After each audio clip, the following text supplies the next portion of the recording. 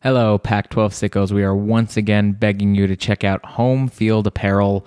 Now, I know we run many ads about home field, but here's the thing. We could be running ads about anything and everything, but you know No Truck Stops is principled and stubbornly so. We'll pretty much burn any bridge it comes across if we don't believe in something, but I gotta tell y'all, Home Field is called the good brand for a reason.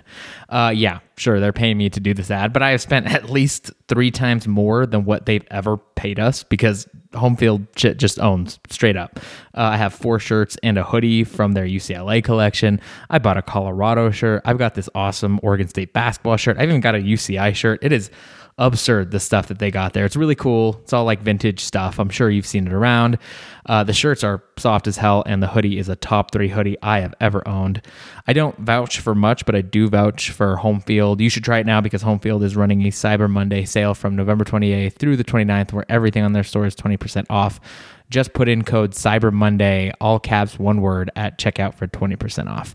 If you want to give this stuff or just buy it for yourself, give it a shot, and you'll see why people go crazy every time Home Field drops new apparel. So check out their expansive catalog at homefieldapparel.com.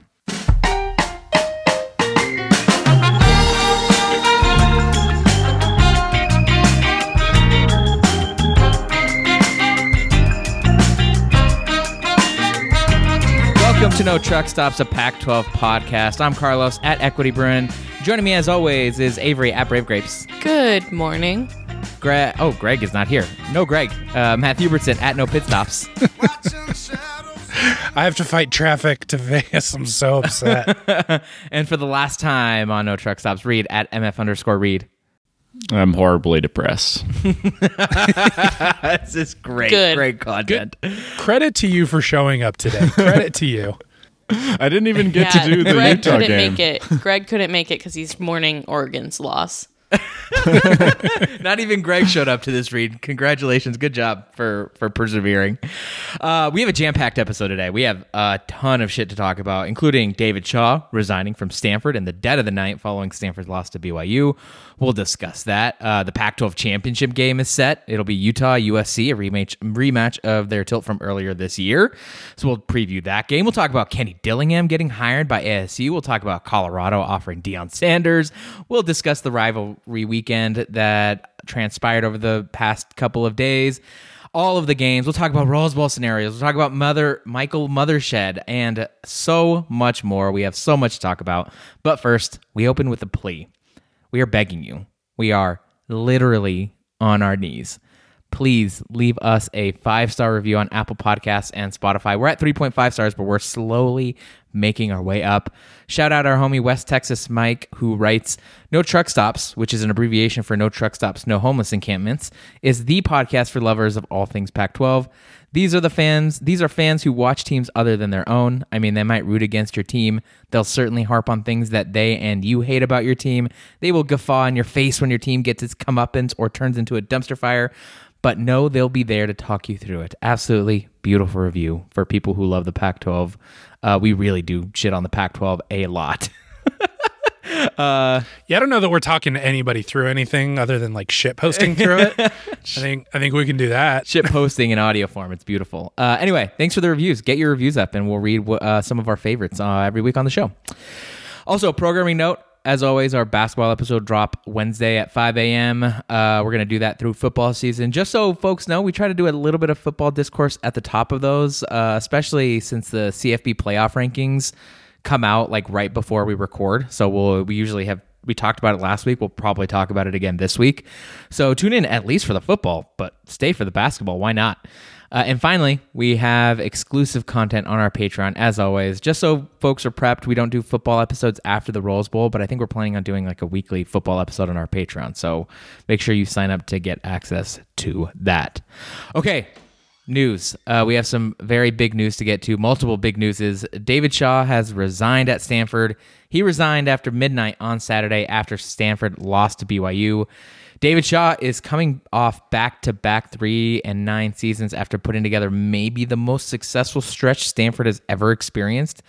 I think this news came as a shock to all of us, including the timing. I'm curious, what were your reactions to this news, and were you stunned that David Shaw actually resigned? Avery, let's start with you. This broke at like 12:30 in the morning. I was getting ready to go to bed, and then a bunch of people texted me about it. Like, more than one person was awake to tell me David Shaw resigned. So my first reaction was that I'm tired and I wanted to go to bed.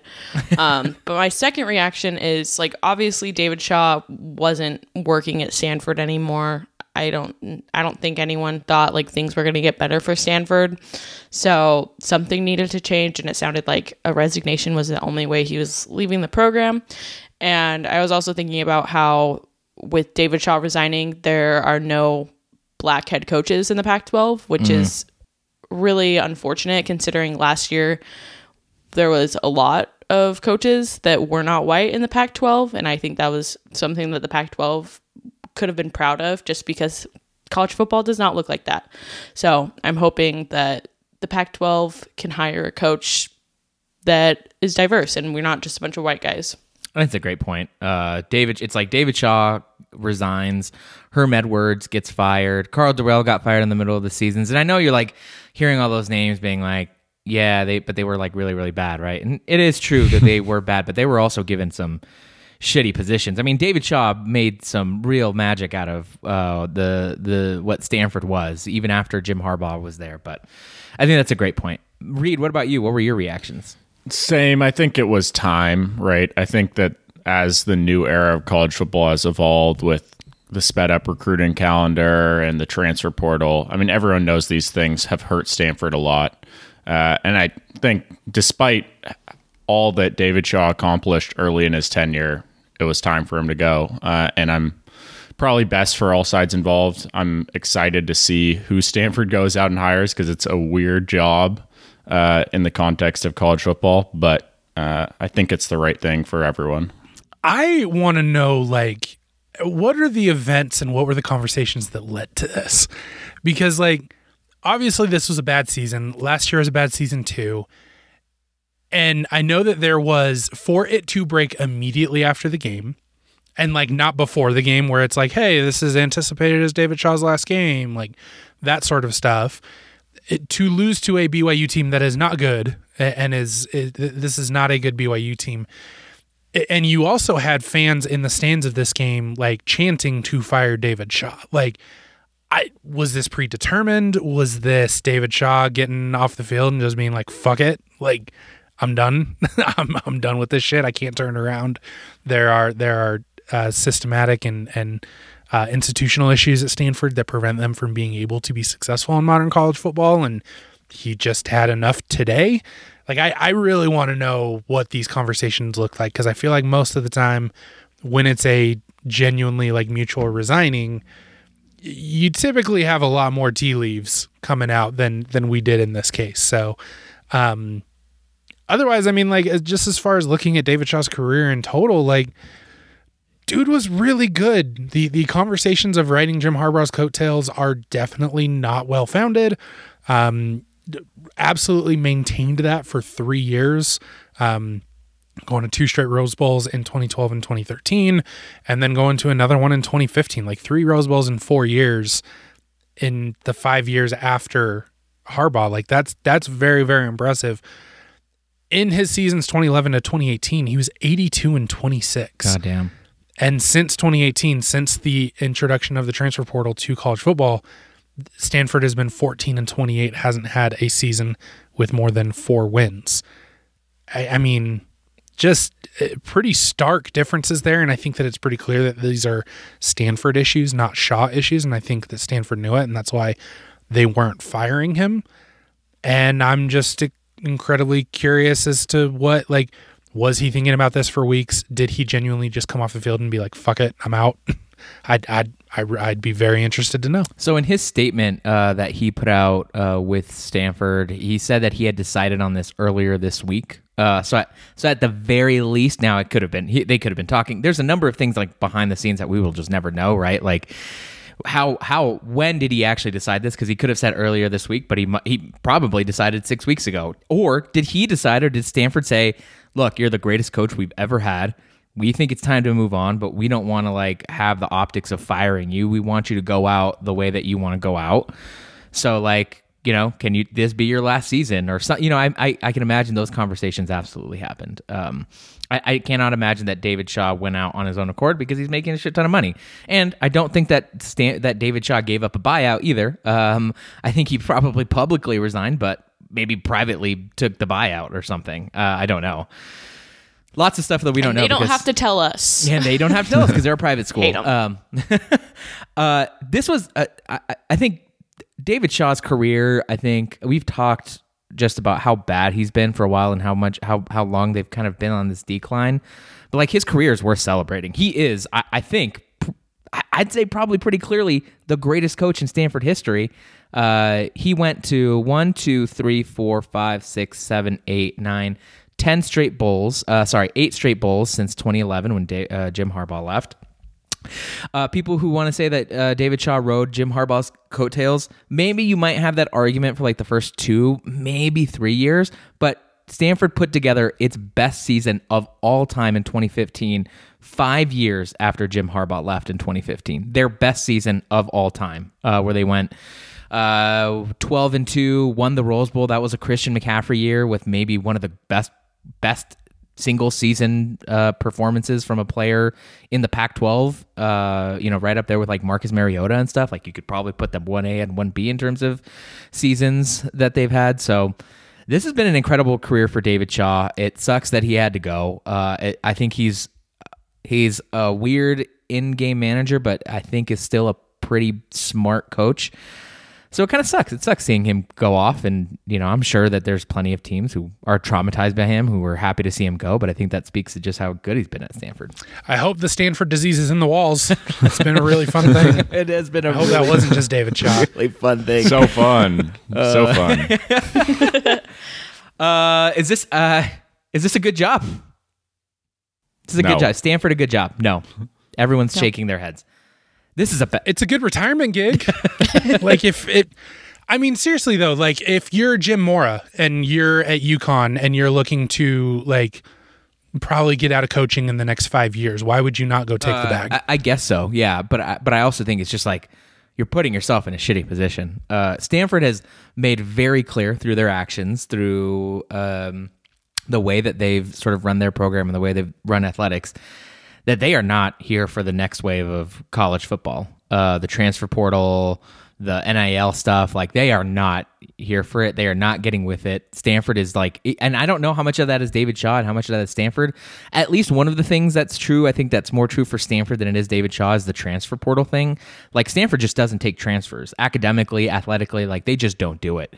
And that's where college football is right now. Like how many of the rosters that we're seeing in the top of the Pac-12 are made up of transfers, like a good portion. And Stanford's they're not relenting on that. And honestly, that in itself makes Stanford a terrible job to take, right? Yeah. Like they are severely disadvantaged through their own doing. That's how you rebuild a program really quickly. Like we saw it at Arizona. Obviously, Jedd Fisch had good recruiting outside of the transfer portal, but that's like how you bring things back up to pace quickly. Like starting from scratch and recruiting the quote unquote old way of recruiting with high school students is something that's like such a slow build if you're a program like Stanford that's so bad. Yeah. Right now. Yeah. It's a bad situation to be in. Reed, do you think this is a good job? No, I don't think. I think the only advantage is that there is some money floating around that university. That's true. If they That's did true. decide that they wanted to pursue NIL and someone really made the push, they do have the resources around Stanford that they could, start outbidding some people. But I don't know if I really see that happening. Stanford in an autonomous college football world where it is separated from the NCAA and academics, that would actually be a very dangerous program. Yeah, absolutely. Where the players don't have to enroll in the school. Yeah, no, if football was purely a marketing firm, Yeah. right? If it was It's purely, true. we slap our logo on your helmet and you play in a stadium on campus, like they have as much, if not more money than everybody else to be able to throw at a marketing campaign like that. Yeah, that's true. But unfortunately, that's not what college football is, at least not yet. So here we are. All right, well, that's the Stanford job. That's David Shaw. Crazy to see him get fired, but definitely time was definitely up. So we will see who takes that job. Next up, Arizona State. They've officially hired Oregon offensive coordinator Kenny Dillingham as its next head coach. Kenny Dillingham is only 32. He was literally born in 1990. I think this probably has to be the only coach ever to be the first coach to be hired who was born in the 90s and like all of Power 5. But I am very successful and doing just fine for my age bracket. Please shut up. yeah, not good. He's also apparently an ASU alum. He did not play football there, but he got a degree there, and it's frequently called ASU his dream job. I've heard that in several channels. ASU fans are over the moon about this. They're so happy about this. But Reed, you watched him all year at Oregon. What do you think of this hire? I think it makes a lot of sense. I think he has a lot of the tools that you'd want in a hire. He's young, which I think college football head coaching is kind of a young man's game now. He can recruit. He obviously knows the job really well. It's his dream job. And he can call plays pretty well. He did that well at Oregon this year. I know it was his first time kind of holding an entire offense on his own, but the Ducks were really good, at least, for the first 9 weeks of the season. And yeah, so I think he has the tools. I still think it's a roll of the dice, like all college football hires are. I think it's the right gamble to make for Arizona State, but that doesn't mean that it will definitely go well. He obviously is not very experienced, but he has a lot of the tools that there's at least an upside there. And I'm a proponent of making high upside hires in college football. That's a good point. We're sort of kind of maybe in this moment where people are trending towards earlier, younger, more energetic coaches. Avery, what do you think? You're a Dillingham critic. What do you think of Kenny Dillingham going to ASU? I honestly think this is a very good hire by ASU. Like, it's perfect timing because their coach is out the door while a really young Arizona State alum is kind of like getting a lot of credit for his work at Oregon. Like, he was very much on the rise as an up and coming name, and they saw that opportunity and they took it, and they're doing something that they really haven't done before, hiring such a young head coach who has like very little big time coaching experience. But I think it's a very good move, and I'm glad they're doing something different. I'm glad they're not just going to hire someone straight off the ESPN desk like they did with Herm Edwards. Like, I think it's a good move, and if it doesn't work out, like, at least they tried something, and they tried to do something that could become an exciting thing. Whereas, like, if you hire a guy who we've seen before that we know well, like a known quantity that's going to be mid, that's just boring. So I'm glad they're doing something exciting. Yeah, Zach in the chat here makes a great point. To go from Herm to Dilly might be an overcorrection, but I think it's a good hire. It really does feel like we did the super old retread thing, and now let's do the super young, super unproven but promising thing. So kind of interesting. Matt, what do you think of this hire? I'm intrigued for like the hometown boy nature of it, honestly. Yeah. I think that as you're looking at just the reality of the coaching market, especially as we saw last year with the big names going for the real big name schools, even when you're comparing like an Oklahoma to a USC, I think that you're seeing a lot of the more middle tier P5 jobs realize that they are not a destination job for somebody without an emotional connection to the school. The days of a Kyle Whittingham getting into a school and moving up the ranks and just being there forever and ever is probably gone in large part. And so especially if you are hiring somebody who is younger and has never been anywhere more than 2 years, it needs to be somebody that is going to have an emotional connection if you at all plan. If you're a program that can't just turn around in 2 years and hire a new coach, right? Like, maybe it's working for Oregon. I think that's kind of, frankly, to be seen. Maybe it works for like a Washington, but for a school like an Arizona, like a Colorado, like a Utah, I think that you have to try to set up your hire to be hey, if you're good, you're going to be here for 15 years because you have an emotional connection to the school. And so I think that from that lens, I'm very intrigued by it, because I don't think, as much as as people talk about Arizona State being a sleeping giant, like, I think that's bullshit. And I think that they need to just sign up for a long build and get behind a guy. That's the Jonathan Smith model, right? Is getting a beloved legend, a guy who is very strongly associated with the university, hiring him and giving him some time to build some stuff. I will say that Arizona State, Sleeping Giant might be a little strong, but I do think it's a really good job. I think it's a sneaky good job. They go, I mean, it doesn't matter who they've hired. They go 6-6 every single year, no matter what. This was an exception. This is their worst year since like the 40s. But this is because they fired their coach and they had a huge lot. Like, it was just some crazy circumstances. I'm curious. The hometown hire thing, the hometown hero kind of situation, I think is it's a gamble, because oftentimes the emotional connection to the school really clouds your judgment, or really kind of completely shifts what you're capable of. Like, we saw Scott Frost flame out at Nebraska. We saw Rick Neuheisel flame out at UCLA many years ago. But, we do see Jonathan Smith succeed in places like Oregon State, right? Or Kyle Whittingham, that sort of stuff. So I don't know. I mean, the Arizona State job is a good job. I really hope that Kenny Dillingham doesn't get too, how do you say, like, trying to build a program in a very specific image. Because I think at Arizona State, you can recruit top 30 talent. You should just recruit your ass off, be good at being an offensive schemer, and just rely on that. Like, you could do some stuff at Arizona State just doing that. And this is why Utah needs to pursue Brian Johnson as the next head coach. Perfect hire, not an issue with it. Compared to Morgan Scalley, this man would be the best coach in the entire world. But nope, not what we're going to get. We have a question from Zach, and I wanted to hear from Reed about it. Zach asked, how much of Oregon's offense was Dilly and how much was the crazy talent? I mean, it was all Dilly in that he had complete ownership over that offensive scheme. He brought in the quarterback in Bo Nix that enabled all those weapons to go. I think there's still a ton of talent on the team, obviously, but Oregon's going to rehaul almost all of its offensive line after this year, which is a big deal. Receiver is still going to be good. Running back still going to be good. Like, there are pieces there, but I mean, you're starting from scratch with a new hire, basically. There's no continuity left in offensive scheme in terms of there was a 1B behind the scene who was also responsible for the offense. It was Dilly's whole thing.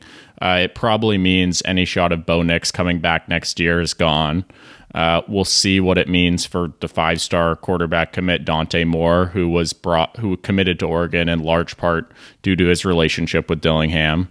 So those are big questions. But there's talent there, and I mean, recruits offensively especially want to play at Oregon. So if it's a good offensive hire, yeah, this offense can still be good. But if it's a bad offensive hire, none of Dillingham's work, I think, is going to carry over necessarily because of other people in the building. The good news is that at least we saw Dan Lanning actually give up the keys to the offense, right? Yeah. That gives us more optimism than what we saw under Cristobal with his offensive coordinator hires. Do you think, Reed, one thing that gets talked about with Dillingham, and kind of Oregon fans are bringing it up now, red zone, the red zone play calling for offensively, they're like 70, I think I checked 77th in the country in red zone scoring percentage. Is that a concern? I mean, I don't know. That's such a minor thing, I think, in the overall context of like being a head coach at ASU, but I don't know. Does that matter? I think he absolutely overthought some situations in the red zone and just stopped running his normal offense, which was extremely frustrating. And sometimes that was like a weird pitch play, a weird formation. Sometimes, like in the Oregon State game, which we'll get into, you go into I formation 3 times in a row. It could have worked and we'd celebrate it if it did, but it's also like, just run your normal stuff. But for me, I feel like that's probably a symptom of him being a first-year offensive coordinator. And in terms of like his long-term potential at Arizona State, I expect he'll probably learn from those mistakes and, settle into red zone play calling a bit better. Who among us does not overthink things in the red zone? Yeah, anyone can make that mistake. Okay, that's interesting insight. I mean, I think it's gonna be really interesting to see what Arizona State does offensively. I'm really interested to see if he hires like a real offensive coordinator. People are talking about Scott Frost maybe, but I don't know. You think you'd probably rather have No. like, yeah, right. It's not going to happen. That's a joke. Yeah. I've been hearing it all over the place, but it's like, I don't know. Why would you take over a program as an offensive coordinator being this like major offensive schemer and then give over the keys to someone else? That doesn't make any sense. I have a tweet here. I don't, this kind of came up. I tweeted something around just now realizing that David Shaw leaving Stanford means there are 0 black head coaches in the Pac-12. Our buddy Joe at TTID96, he's a USC fan. Just this random tweet. I could not get over it. He said, not gonna lie, I thought Jonathan Smith was black before I saw his picture. How? What? That's like right up there with me thinking Cam Ward was white. I don't know. I think it's worse than thinking Cam Ward is white just because like Jonathan Smith is the best quarterback of all time at Oregon State. Like he is hailed as a hero by Oregon State fans. Like he is their favorite person on earth. There's pictures of him everywhere. Joe follows me. I post a picture of Jonathan Smith like at least twice a week. Like, this is not news. It's so funny. I could not get over that. Anyway, I just had to share that because I was like, what in the hell is this? Okay, well, those are the 2 coaching hires. There's going to be a lot of movement. Hopefully this means, I mean, I don't know how much it'll mean for the Pac-12 long-term, depending on if the Pac-12 is around long-term. But this new round of coaching hires over the past couple of years has really made the Pac-12 strong this year. So hopefully it'll just improve the quality of the league that much more. All right. Let's talk about the actual games that happened. Matt Hubertson, how about a recap of everything that went down in the weekend in the Pac-12? Yeah, I never know what to call this week. Like, obviously, it's rivalry week across college football, and these are rivalry games. But like, I always find it interesting when it's like UCLA and Cal is not either team's primary rival. Washington, Oregon, they're not playing their like actual primary rivals. So like, I don't know, rivalry week part 2, little brother week. I don't know what to call it. Either way, it flat out delivered. Kicking off Friday afternoon with the Territorial Cup, Arizona edged out ASU 38-35 in a very fun back and forth game. An hour later on the kick, UCLA beat Cal 35-28 in a game that other teams in the Pac were interested in far more than UCLA was. Saturday, the puss in the game of the year, Oregon State runs the ball straight up Oregon's ass to come back down 31-10. 31-10 to win 38-34. Streets are asking if Dan Lanning and Kenny Dillingham seemed a bit distracted, and if this was what Tosh the Poise Oregon will look like moving forward. Utah putting up 63 points against hated rival Colorado. Won big in Boulder. USC controlled the game against Notre Dame, winning 38-27. Caleb Williams probably just won the Heisman, and all this set up an Apple Cup to determine who would play USC. And it was awesome up until about the fourth quarter when UW pulled away to win 51-33, sending Utah to Vegas for the 4th time in 5 seasons, 4 out of the last 4 non-COVID seasons. Oh yeah, and David Shaw resigned after Stanford lost to BYU 35-26. The shame of enabling religion excuse bigotry, just too much to bear. Great, flawless recap, Matt Hubertson. Thank you. All right, let's talk in depth about the biggest result from the slate, or at least the one that was most exciting, at least to me. Oregon State Oregon State rallying to beat Oregon in Corvallis. Grapes, how about you recap this game for us? This is the game that I have been waiting to watch all season long, and I was not disappointed. Oregon State went up 10-7 against Oregon super early on in this game, and then the rest of the half, it was kind of like a punt turnover on downs fest. Ben Gulbranson threw a pick. A few drives later, Oregon scored a touchdown to go 14-10. In the second half, Oregon was able to capitalize off of more Oregon State turnovers and an overall lack of offense to go up 31-10. This game was over. Everyone was saying it was over. Everyone was talking about Oregon in the championship game, or so we thought. Oregon State couldn't get its offense going. Oregon did not look like it was going to be stopped. Everything changed when Oregon State abandoned the pass, and I mean abandoned it. Like, they did not throw a ball after their fumble in the middle of the third quarter. Oregon State had 19 consecutive running plays. This is what I've been asking for 2 years. And this is proof that I know ball, because I have been begging weekly Jonathan Smith to abandon the pass, and they did it. And after some very helpful mishaps by Oregon's special teams and a failed Bo Nix run on 4th and 1, the graveyard prevailed and Oregon State won 38-34. So, Reed, how do you feel that your formerly number 9 ranked Oregon lost to a team that only had 60 passing yards? My team is hosting a conference title game on Saturday. Roll wave, baby, roll wave. The Tulane Green Wave. No. Oh my God, this game was horrible. I mean, Oregon fans, we've seen a lot of collapses, right? 2018 Stanford, the Alamo Bowl versus TCU. This is up there, maybe at the top of the collapses Worse than those. from Oregon. Yeah. I want to the talk implications. Just, I mean, you had a conference title game right there. You know, go back 3 weeks ago, the offense was rolling. It looked like Oregon might be the best team in the conference, and within the span of one quarter or a quarter and a half, everything fell apart. The team just flat out quit. You know, the defense could not maintain any type of resistance to Oregon State's run game. The special teams didn't help at all, obviously. And now Oregon's left with the offseason full of questions, right? I mean, the OC hire is the biggest one for the Ducks, but there are a lot of other moves that need to be made after a result like this. You just can't stay course. Thoughts on Oregon here? You know, Reed just said it, a complete collapse from the Ducks. But Avery, do you have any thoughts about what the hell happened with Oregon in this game? Oh my God, what an incredible game! I just wanted to say that preseason, I knew Oregon State was winning this game. During this game, I didn't have a single doubt.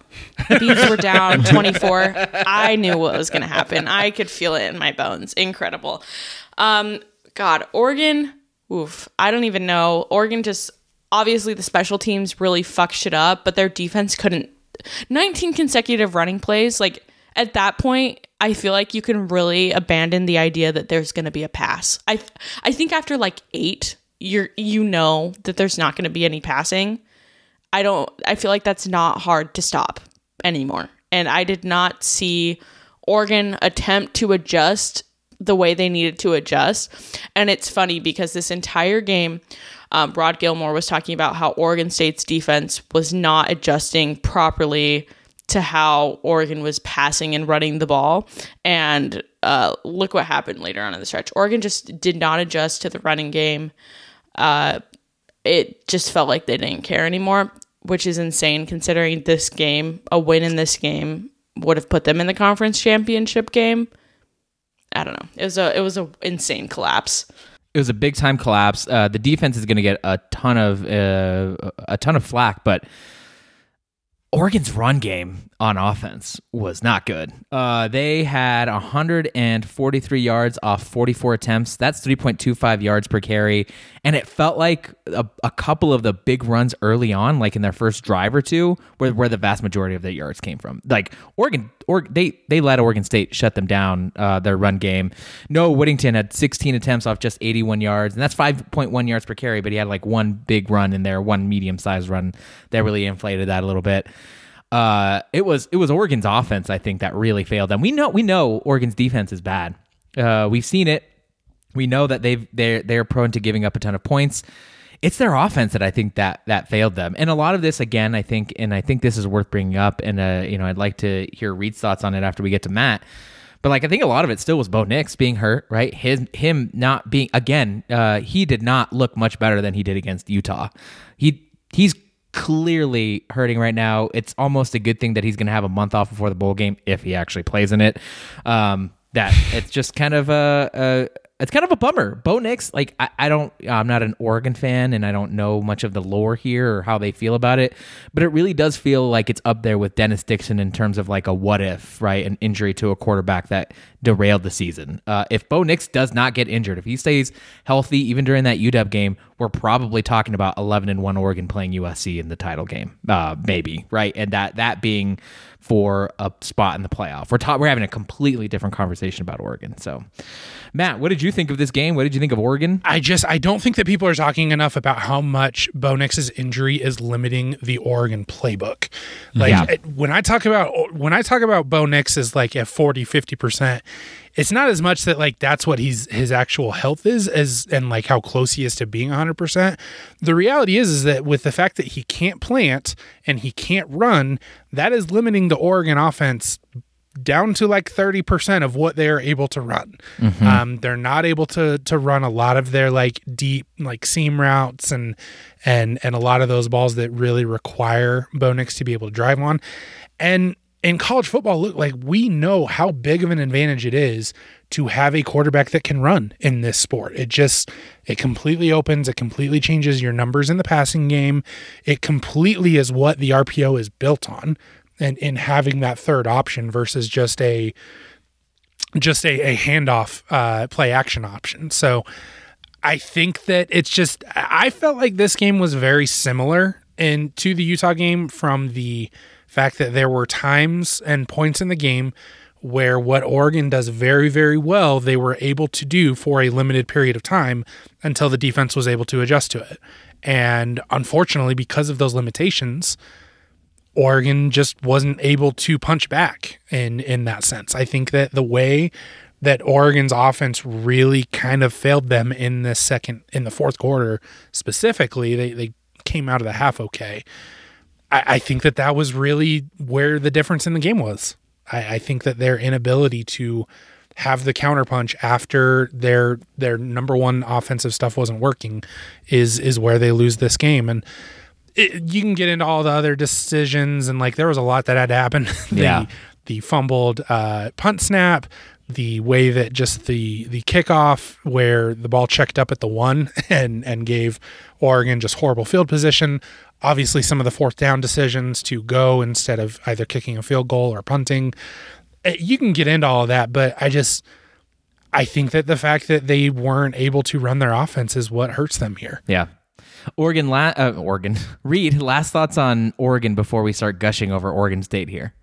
Yeah, the offense clearly doesn't have the gear that it had earlier in the season. I like what Matt said. You know, whatever percentage you want to put on Bo Nix, there are certain aspects like his ability to run that's at like 10% right now. You know, that's not at that's emergency situation, right? Only. Exactly.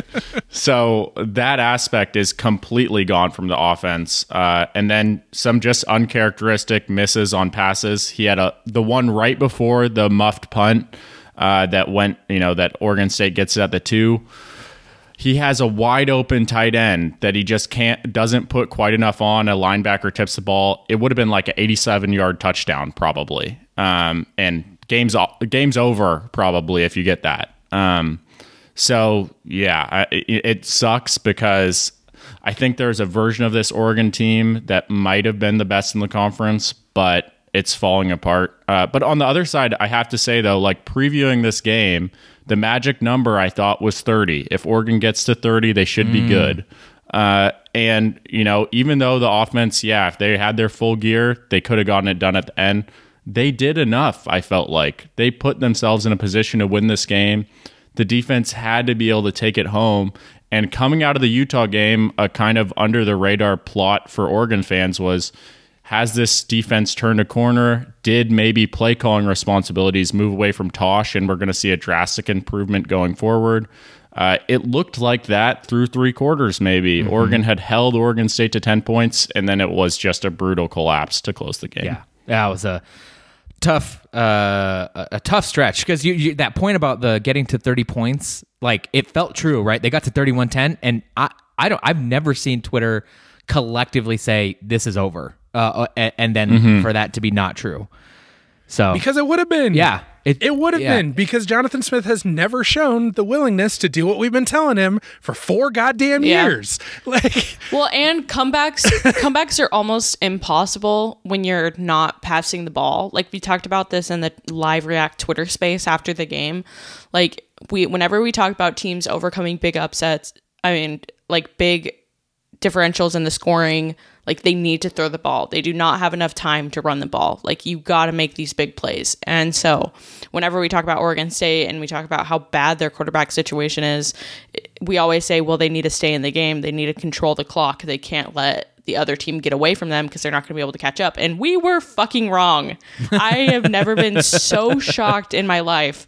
Like, obviously they had a whole quarter to come back, but scoring 24 points in the course of a quarter and a half when you're only running the ball is still very, very impressive. Obviously they had the special team mishaps by Oregon, but like, nonetheless, I'm shocked. Yeah, let's make that pivot to Oregon State here, because we're talking about the first part is there's two stories to every game, right? Like, an Oregon fan's gonna watch this and be like, Oregon blew it. An Oregon State fan's gonna watch this and be like, we fucking won that game. So let's talk about Oregon State. I want to say, first off, post-game win expectancy, Oregon State 83%, which means they won this game. This wasn't a game where analytically it's like, ooh, wow, Oregon really should have won this game. Oregon State flat out won it. And I think they won it on the strength, again, like you all have said, of the run game, right? Like, how many times do we even look at, like Avery was alluding to, when we look at stats and we say, oh, wow, they threw a lot. Well, it was because they were down and they had to catch up. It's like reversed for Oregon State. It's completely fucking reversed for Oregon State, where it was like, oh, they ran more because they were down and because they could not trust their quarterback. Wildly impressive stuff. The first time I think we've seen Jonathan Smith ever, I don't know, just acknowledge what his team and what he is good at, which is like run the ball. Like, you can get, or for 2 years now, it feels like Jonathan Smith has designed an offense, and his offensive line coach, Jim Halchik, have designed an offense and a blocking scheme that gets Oregon State 6, 7, 8 yards every single carry against mediocre defenses, even like just okay defenses. He can get 6, 7, 8 yards per carry, and that's they just completely pivoted towards running the ball, like Avery said, right? Like, finally doing the things that he is good at. He trusted Ben Gulbranson a little bit too much early on in this game, and well, look what happened. 2 picks put Oregon State in a huge hole.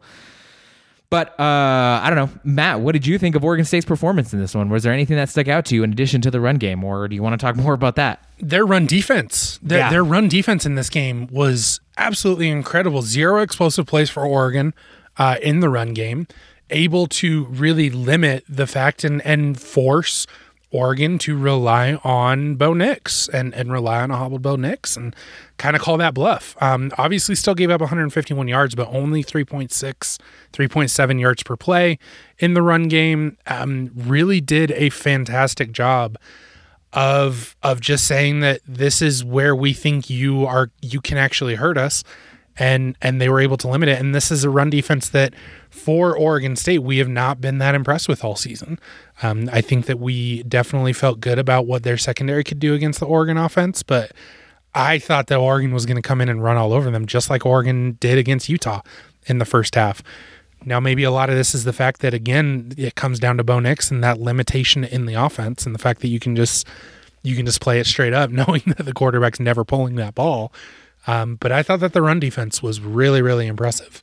Reed, I mean, do you agree with that at all? Like, is that what you saw from them defensively, or do you think it was just all self-inflicted by Oregon? No, I definitely agree with that. I thought that Oregon would have a lot more success running the ball in this game than they did. And yeah, it just wasn't there. I mean, we knew this Oregon State team was good, and the defense was good, but I think they proved that they were on another level, especially contrasted with like what we saw from Washington State later in the night.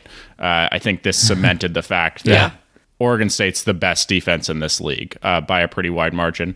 The other part of this game for me is I just felt like Oregon State's been due for that signature win, and it happened in a really weird way in this game. It wasn't the way anyone would have probably scripted it.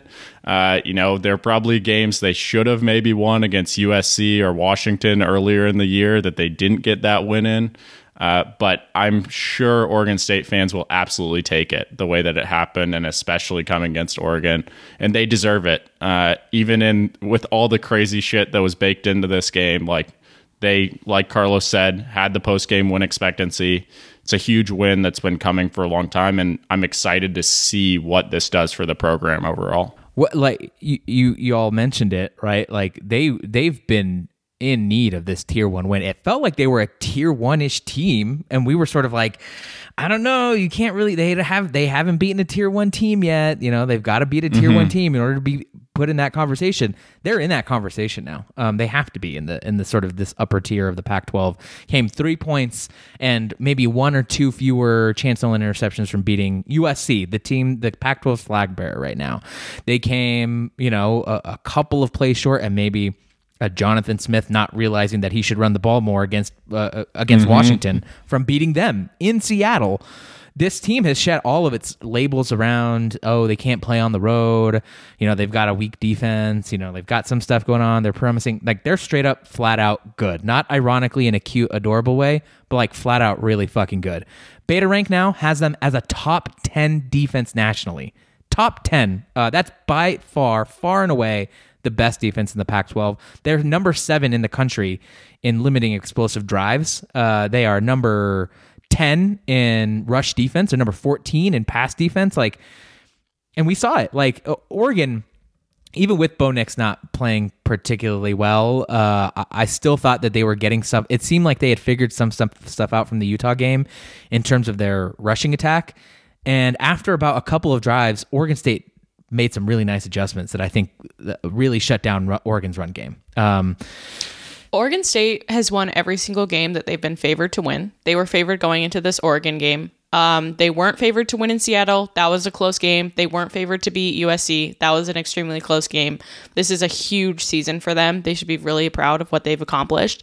The AP poll just came out. They're ranked 16th. Oregon's 15th. And I know that's because it's like composite rankings across a bunch of different voters. But if Oregon State is not ranked ahead of Oregon after the college football poll comes out, that is fucking insane. Yeah. That is voters not caring to watch this team. So they're going to look at this and say it's a fluke and say Bo Nix was just injured and that's why this happened. Like, Oregon State deserves to be ranked up there, and it will be a huge shame if they're not. They deserve to be in consideration for a New Year's Six Bowl. They absolutely, they're that good. Despite, again, not having a quarterback. Like, I don't know how much we can stress this, that without like a workable player at the most important position in the entire fucking sport, they're 9-3. They have a really good offense. Like, despite not having, like, Ben Gulbranson would not start anywhere except maybe Colorado. I don't think he would even start at Colorado. Colorado has only had less passing yards one time this year, and it was against Air Force when they had 51 yards. I genuinely think JT Shrout would beat out Ben Gulbranson in the quarterback competition. That is how bad he is. Like, I don't want to shit on the kid because I'm sure he's a nice guy and he's just there because he has to be. And he was not planning on starting this season. Like, Chance Nolan was a clear starter and he got put in a really shitty position, but he has not been good. And I have heard from Oregon State fans saying that they think he's the future of their program. Like, you guys, I know you're Oregon State, but you deserve better.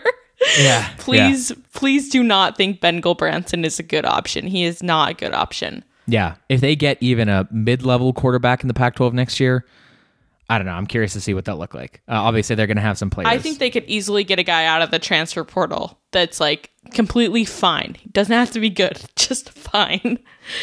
Tanner McKee. Tanner McKee's coach just quit. That'd be huge. He's a good got to be quarterback. available because there's no way he's getting drafted. Yeah. Like, there's just no way he makes it through that process and gets a draftable grade. It's we'll see. Anyway, Oregon State beating Oregon, incredible game. I have to ask y'all. We ask it every week because a new classic comes out. Best Pac-12 game of the season, Reed? I mean, I'll ask Reed. That's kind of torturous, but I'll ask you anyway. A firm no on that one. This is, in my opinion, the best Pac-12 game all season. The best one of the season. Okay, the game of the year. I had so much fun watching this game. Game of the year, Matt? Yeah. Yeah. Hard yes. Absolutely. Yeah. I think just the thing that sets it apart for me is the comeback. Like, down 31-10 and the way that they came back. I know Greg and Matt, you both like the fact, like the idea of like a home team winning it. They were the home team. Like, improbable comeback, incredible performance, jaw-dropping decisions in terms of like running the ball 19 times. Like, that's going to go down in Oregon State lore. Like, they're going to talk about that game, I think, for a very long time. So I thought that the Stanford game would be the craziest ending in an Oregon State game all year, and I can't believe I was wrong. That's insane. Yeah, and the stakes, right? Yes. Like we knew the stakes in this game versus what we knew in Utah USC or in UCLA USC. So yeah, absolutely. cool stuff. So good. So really, really cool. I'm sorry, Reed. It's just an incredible game as usual. All right, well, let's move on to talk about other. Wait, one Go more ahead. thing, because like we obviously got called out a lot when Oregon was up 31-10 about how we like to speak about Oregon football. Like healthy, this is the best team in the Pac-12. Like with Yeah. a healthy Bo Nix and a healthy offensive line, I don't think there's any question that this is the best team in the Pac-12, and I would definitely pick them against USC. Yes, I think that's right. Yeah. So But- sad. But and I think we'll get to this a little bit later. But I think that USC's getting a bit of a gift, not having to play a healthy Oregon or not having to play UW, frankly. So we'll get to that a little bit later. Let's talk about USC though. USC, they played number 15 Notre Dame, beat them down 38-27. I don't think the score really portrays just how convincing of a win this was for the Trojans. They went up 24-7 in the second half, and it frankly never felt like Notre Dame seriously threatened. Caleb Williams, I think, had what felt like a Heisman ceiling game, especially because I guess CJ Stroud had a terrible game. I don't know. I didn't watch a snap of that game. Caleb Williams had 232 yards passing and a passing touchdown, but he also had 3 rushing touchdowns and several Heisman poses, incredible scrambles, just like highlight play after highlight play against Notre Dame. What's supposed to be a really good Notre Dame defense. Number 6, USC finishes the regular season 11-1 and is now almost certainly in position to take a playoff spot heading into the conference title game, with number 5 LSU falling to Texas A&M. I guess we'll find out where they fall on Tuesday night. Grapes, where does USC rank in the AP poll? Do you know? I think they're number 5. 4. 4? Yeah. There you go. Number 4. Anyway, back to this game. We've all had our quips with USC this year. I think we all think they're a flawed team, but after year 1 of Lincoln Riley, they're 11-1. So did this game convince you that USC is a legitimately good team, or are you still somewhat unconvinced? Avery, how about you start us off? I'll tell you what I think. I think that Caleb Williams is an incredible quarterback. I think he is by far the best quarterback in the conference, not even a question about it. One of the best in the country. I can't even believe there was conversations that there might be a better quarterback in this conference, and I feel like a dummy for engaging in those. He was absolutely incredible in this game, and it was really fun to watch him play. Their defense, I still have a lot of questions about, and their run game too, but he's so good that I don't think it will matter. My only concern, and I know like we'll get to the preview of it later, is I don't think the Pac-12 is capable of putting a team in the playoff, because I think the gods of Pac-12 football hate us. So I don't think it matters how good they are personally, but yeah, I don't think they're an invaluable team. If they make it to the playoff, I do expect them to get like absolutely fucking destroyed because their defense is so bad. But wow, Caleb Williams runs an incredible offense, and it's been very fun to watch him this season. Yeah, I had the exact same takeaways. Like, honestly, this just felt like a game where I think finally the preponderance of the evidence points towards USC being pretty legit. Maybe not like a full-on playoff team. I don't think that they're going to beat Georgia, but there have been so many games this year where I've gone in and said, oh, this is the one where USC trips up. And they just haven't, outside of that Utah game, which I thought was a really good performance from Utah. Like, I don't discredit them that much for losing that game by 1 point. But handling UCLA, handling Notre Dame, and the offense not facing that much resistance against probably the first or one of the first really good defenses they've played, having kind of failed that test offensively against Oregon State. I think this team's really good. I think Caleb Williams, I feel the same way. I feel like an idiot for engaging in those best quarterback discussions. I think we definitely overthought the room there a bit. Yeah, Caleb Williams deserves the Heisman. USC right now, I think, is the best team in the conference. I will get into the conference title preview. It's crazy to say, but yeah, I'm finally sold on this USC team. I personally refuse to give USC credit for beating Notre Dame because I watched this Notre Dame team lose to Stanford. I know that the college football voters and the media people, they're like, oh, Notre Dame number 15, huge win. they have the brand USC, this is the Heisman moment, and like that's great. I'm glad they have that brand win, but like I don't think this Notre Dame team is good, because again, any team that loses to this Stanford team that I've watched all year long, well, I didn't really watch them, but like I've seen this year, like I do not respect. But like if the national pundits want to give USC props for this one, like I guess I won't argue. Matthew Hubertson, you're emphatically agreeing. Notre Dame is crap. Y'all, like, this game should not be changing your opinion of USC.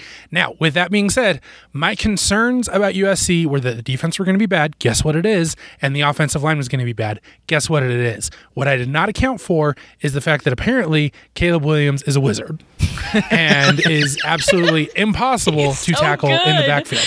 It is insane. This dude is under the most pressure that I've ever seen a quarterback under, and he's not throwing interceptions out of it. Like, screw completion percentage, all that crap. Like, the fact that he is not turning the ball over at all is absolutely absurd. The way that they have to play offensively because of what this offensive line does and the way that they protect, like, in the Pac-12, USC played 3 better defenses per SP plus than Notre Dame. Like, Notre Dame is fine defensively, but like, I think we're seeing what they did against Ohio State wasn't actually all that impressive. And so I think that the way that USC was just able to control the game was not all that surprising. I just continue to be amazed with how much Caleb Williams is covering up. Any other quarterback, including CJ Stroud at Ohio State, this is a 9-3 team. Yeah. Any other quarterback. And this is a 9-3 team easy. And this motherfucker's coming back. Multiple times this season, I have said something along the lines of, well, we can't really know how good this quarterback is because his offensive line is so bad. I will never say that again. I will never say that again about a quarterback. I don't care how fucking bad your offensive line is.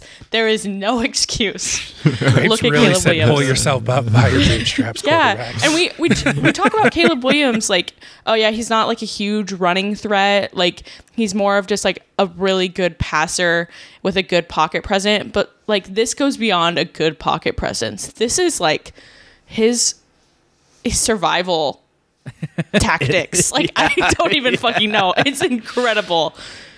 Yeah. I think that, first of all, I just want to say that, like, it's probably unfair to expect everyone to perform the way that Caleb Williams is with no offensive line. Like, that's probably a deeply unfair benchmark, because I think Caleb Williams just might be a really unfair player. Yeah, I'm just going to stop giving them credit, because, like, I've been giving Cam Ward credit for, like, not being dead.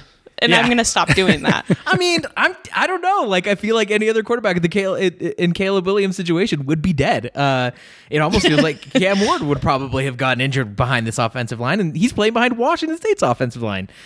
He by himself makes USC a playoff contender. Obviously, I don't think they're a national title contender. I agree with Reed, but like, by himself, Caleb Williams is pulling USC's offense just like from they'd probably be a top 35 offense nationally, which is pretty good, but they are a top 5 offense nationally because of Caleb Williams. It's incredible what he's been doing. I think his presence is also opening things up for the run game. He's utilizing all those receivers just because, like, he's staying alive in the pocket for 15 seconds, and no defensive back can be expected to like cover Jordan Addison and Mario Williams and fucking Terrell Bynum and all those guys. Like, you can't expect them to cover those guys that long. He won the Heisman. It's pretty cool to see a Heisman. And to Matt's point, he's coming back next year. Absolutely insane. Like, bonkers that he is going to get another year of, in this offense at USC. What a great way to finish USC's tenure in the conference than to just fucking destroy everything on their way out. Flip a switch. Unbelievable. I gotta add, like, he's gonna go down. This season already is one of the best seasons in Pac-12 history for a quarterback. He's gonna go down, I think, as the best quarterback in Pac-12 history. Like, just these 2 years are gonna. I'm sorry, Reed. Maybe you can disagree. I'll let you disagree, Reed. He's gonna eclipse Marcus Mariota. I think he should. This season has already been close to Marcus Mariota level, and he's a sophomore, and he's got another year of eligibility. Ooh, Mariota didn't have Jordan Addison and Mario Williams. Jordan Addison was like injured for like a quarter of the season. Yeah. And Mariota had like a decent offensive line, a good defense. Like, I don't know. Wow. Weigh in on this. Go ahead. I mean, I'm never gonna give up the title for Mariota. There's just no way I can do it. But that, you could be Jesus out there, and I'm probably still going I with am Mariota. not convinced he isn't Jesus. Like, where's your proof? I've never seen them in the same room together. Like, Yeah. come on. Yeah. That's true. Anyway, incredible stuff from USC. They're 11-1. They exceeded, I think, any of our expectations. People, I think, had them as a 9-3 team, and people thought 9-3 was like a pretty good building year. USC fans had really inflated expectations, I thought, about what USC was going to be capable of. The fact that they went 11-1 and, frankly, like a pretty decent Pac-12. Like, I don't think they did get lucky and they didn't have to play UW or Oregon. But, like, they had to play Oregon State. They had to play Washington State. Those are decent. I mean, Oregon State's a Tier 1 team now. Washington State's a pretty competent team. Like, they had to get through some pretty decent teams to get here and be 11-1. So, crazy stuff to see them go from 4-8 to 11-1. And Caleb Williams, I think, is the major headline out of that. If they win this game in the conference title, then USC fans, you can talk your shit as much as you want. Now is the time. You've proven something. Now you get to do it. Preseason, I wasn't going to hear it, but now I'll give it to them. Yeah, I don't think they should be talking shit before they play Utah again. Yeah. Because, like, this is scary Yeah. hours. I don't think you should get to talk ever. This is the expectation. You're USC. Fair. Grow up. I would be if I was a Have a USC standard. if I was a USC fan, I'd be talking all kinds of shit. I'd be like, hey, what happens? You had all your fun. Yeah, you're unhinged. You enjoyed your little I party. am this close to just becoming a USC fan. Just so I can feel joy again. Crazy shit. All right. My fallback as an Ohio State fan is not working out well. All right, let's move on to the next game. Washington State in the Apple Cup. Reed, how about you recap this one? This is truly some cruel form of torture making me recap this game. After enduring the terrible collapse from Oregon, I had to stay up late and pray for a Washington loss for the Ducks to make it to the Pac-12 title game. That didn't happen, and I hated nearly every second of this game. Wazoo's offense kept pace in a high-scoring first half thanks to 4 fourth-down conversions, including a fake punt, and some clutch plays from Cam Ward. But the Cougs failed to seize control after 2 key UW turnovers in the third, and the Huskies offense pulled away in the fourth to win 51-33. Ultimately, I felt the gap between these two offenses just never gave me much hope for an upset. And now Washington, gross, is in line to likely get the Conference Rose Bowl bid. If USC makes the playoff, maybe even worse. So unfortunately, my take after this game is Washington is playing like the second best team in the conference right now. Do you agree, Carlos? Yeah, I think definitively, and I think there's an argument that they are playing like maybe the best team in the Pac-12. Shut up. Shut the fuck up. God, you're Okay, gross. so here's the thing. I think we'll talk a little bit about this. I think in the Pac-12 Your need title to start fights is really becoming concerning at this point. Here's the thing. Have you been checked out for that? There is one team. There is one team in the Pac-12 that I like really, really wanted to see get into the Pac-12 title game because I thought they could challenge USC, and I think it's UW right now. Like Oregon with Bo Nix being hurt, I think would not challenge USC. Maybe Oregon State. Maybe Oregon State right now, but they don't have a quarterback. Can you really rely? Maybe maybe they don't need one.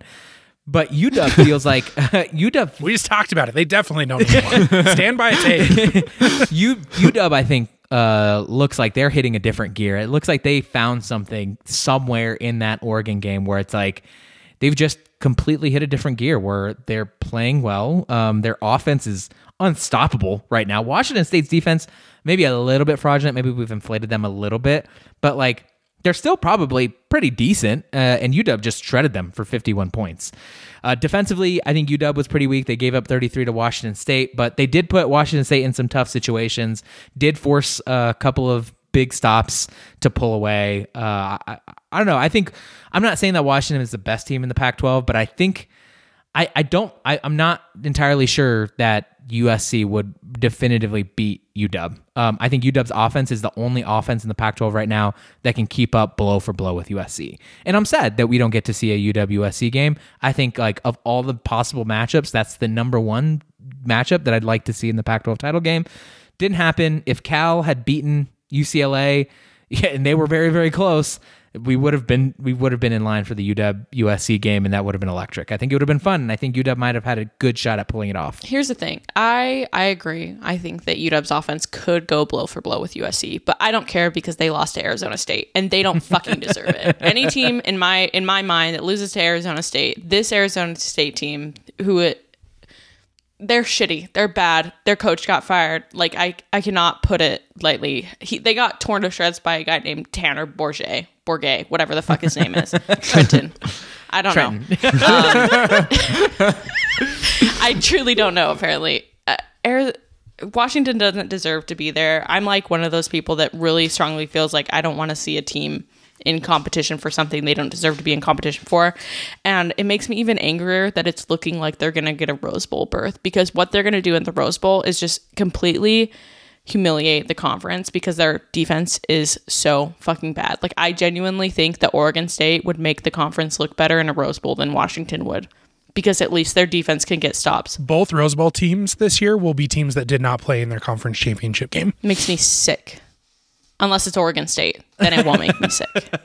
That's what I want. Unless there's an upset, right? Like, obviously Utah could win, but like if we get Washington, Ohio State, it'll be a great game. Neither team will have played in their conference championship game. The granddaddy of them all. That. Yeah, it feels incorrect. Yeah, it kind of sucks, and this is why the playoff, I think, generally sucks, is we're getting robbed of some really great matchups. Like USC, Michigan in the Rose Bowl would have been really fun. UW Ohio State, though, would be a blast. I would really enjoy UW Ohio State. I think I haven't seen much of Ohio State, but from what I hear, I haven't seen much. I haven't seen any, not one snap of Ohio State. And from what I hear, same. It feels like UW could get them for sure. So I don't know. Reed, what do you think? Oregon State would kick their ass. Reed, you asked this question that is UW. You said UW is playing like the second best team in the conference. You think they'd have a shot at beating USC? Yeah, absolutely. I think it would just be a track meet, right? I don't know who would win, but I think it would be similar to like what we saw in Utah USC, what we saw in USC UCLA. Like, it's probably a game played in the 40s, and whoever doesn't turn the ball over is going to win. For this season, generally for Washington, I feel like it speaks most to the importance of just surviving ugly games. Like, they played some pretty ugly games against Arizona and Cal. If they drop either of those, they're not going to the Rose Bowl. And then they played games that they quote unquote shouldn't have won per post game win expectancy versus Oregon and Oregon State, but they did. And that's really not a criticism. Like, that is what matters if you're trying to build a program. Win some ugly games, win some games maybe you shouldn't, and all of a sudden, you get to 10-2. You avoid Utah and USC, also a very important piece of that formula. But hey, you get to 10-2 if you go to a Rose Bowl, if you play an Ohio State team with a bunch of players sitting out potentially. That would be, Washington's first Rose Bowl in 25 years that they would win. Obviously, this is a few steps forward, but like that could build the program so much. And it comes down to these little things of like surviving games that were ugly, even though they didn't look like a top 2 team for large stretches of the season. They've just survived and risen to the top by the end of it. They lost to Arizona State. No. Okay, so I think we can. Done. I'm ready to say that was a fluke. I'm ready to say it. I don't fucking care. Like, they have to play in Tempe. A place that UW historically does not win at. In fact, who hasn't had any flukes this season? Oregon State. 0 flukes. They almost lost to you're Stanford. What good are you teams talking don't about? fluke. That entire win against Stanford was the biggest fluke win I've ever seen. They don't Just ask win. how, they ask how many. Just win, baby. Reed, what were you going to say? Well, the reality is that Oregon State-Washington game that was in crazy conditions, probably, maybe at the end of all this, was for a bid to the Rose Bowl. I'm sure that hurts to heal That makes if me you're a sick Beaver to my fan. stomach. Yeah, that's a great Washington point. got it done. Yeah. And And really, I mean, Michael Oregon State. Mothershed got it done. Yeah, some crazy stuff in that one. Crazy stuff. We'd have some Oregon State UW. I know we haven't really talked about that as like a game of the year. It kind of was in some way. I know it was ugly and it was like painful, but like that was like an incredible game also. So, all right, UW probably going to the Rose Bowl as long as USC wins. Washington fans will probably never have rooted for USC harder in their life. But that's what's going to happen. I feel like the entire conference should be rooting for USC just so the Pac-12 gets a playoff bid. I know Utah won't, but like that's such a big deal to the conference. I don't care if you hate USC with your whole entire little heart, but getting a team in the playoff would be such a big break for this conference. Like everybody should want that. Even Utah fans, grow up. Take one for the team. Especially if they lost to Georgia or, got to play Georgia and probably lost. Yeah. Like, ultimately, I would rather have that happen than them go to a Rose Bowl and actually win it. Yeah. Yeah. 100%. Yeah, I feel like if you're like a USC hater, you do want them to go to the playoff. You want to be like, you've been talking all this shit. Okay, go deal with Georgia then. See what happens. Like they'll if you like score more than 3 points against Georgia. So yeah, take me while I'm down. If you're a USC hater, if you are like just like fuck USC to your core, you better hope they beat Utah. Like you want them to beat Utah, which is kind of crazy to say, but anyway. Let's move on. I disagree. Oh, okay. Go ahead. I disagree. I think it's actually better for the conference if like Utah beats USC and you just get the entire conference, especially because like the top 6 in the conference are really fucking good teams. They're really good. Like they are genuinely all top 20, all top 15 teams in the country. None of them are top 5. And I think that if you see USC make the playoff, I think that they're going to get drubbed. And I think that like doing the whole like go deal with Georgia, I think that that's actually just going to make the Pac-12 look further away than if Utah wins, Utah goes to the Rose Bowl and you get everybody else beating the hell out of inferior competition in their bowls. That's fair. I think that there's an idea of the Pac-12 that is probably slightly inflated over what the reality is. And I think getting some like actual metrics to help with that would be nice. One last point here is that there's a scenario where USC gets the 3 seed. If TCU drops a semi-coin flip game to Kansas State, USC's in line for a 3 seed, and they have a chance against Michigan. Oh, buddy, unless TCU beats the hell out of Kansas State, I think USC is getting the 3 seed because this is a revenge game. And Maybe. We know how the committee has treated revenge games. Arizona, Oregon, 2014. Yeah.